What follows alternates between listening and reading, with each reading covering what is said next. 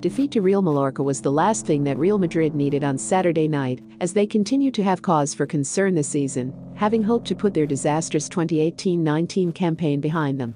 Unbeaten going into the game, they emerged hurt, and with Barcelona on top of La Liga Santander after winning at Eibar earlier in the day, many of the ongoing concerns became even more obvious.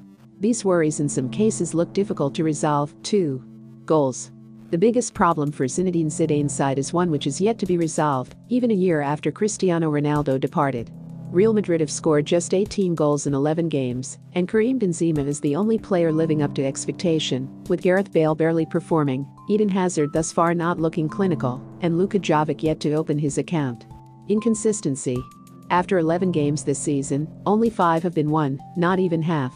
Los Blancos are yet to win back-to-back games and have secured just 1 win from their last 4 games, whilst also remaining without a win after 2 games in the Champions League. Goalkeeper under pressure. All eyes are on Thibaut Courtois, who has gone from the World Cup's best goalkeeper to being whistled, while Alphonse Areola is applauded. He's conceded 9 goals from his last 14 shots faced, with half of the 24 shots he's faced this season having been conceded. Intensity. Real Madrid do not start games well due to their lack of intensity, as proven in Mallorca and against Villarreal, Paris Saint-Germain and Club Brugge. It's an issue which has been evident since the memorable 7-3 defeat to Atletico Madrid in pre-season. Injuries. There have already been 22 injuries to 16 different players, and we are only halfway through October. Most of them have been muscle injuries, which suggests that there is a more serious underlying issue, rather than bad luck. That's without an injury for Casemiro, who has barely missed a minute of action and has no like-for-like replacement. Makeshift midfield.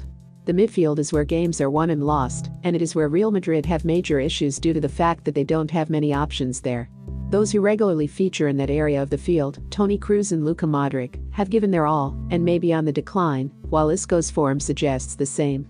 James Rodriguez shows a lot of effort but is yet to find consistency, leaving a lot of weight on Casemiro's shoulders. While Fede Valverde is yet to show that he is ready to step up on a full-time basis. Signings yet to settle in. More than €300 million were spent in the summer, and none of the new arrivals have made an impact yet, with Hazard far from his best, Ferland Mendy having spent more time injured than playing, and Jovic looking lost.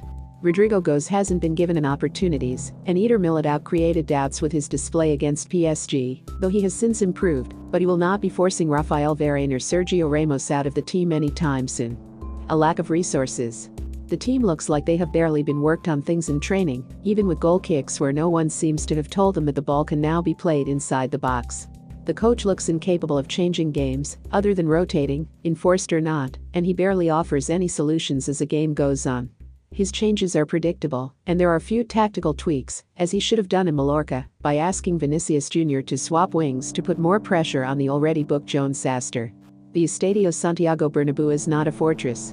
There is no easy game at Real Madrid's home, but now any side seems able to pick up points as Real Valladolid drew, Club Brugge almost won, and Levante and Granada almost went 3-0 up. There are nerves evident in the stands, which is hardly surprising after the last 14 months of football. Barcelona beginning to take off.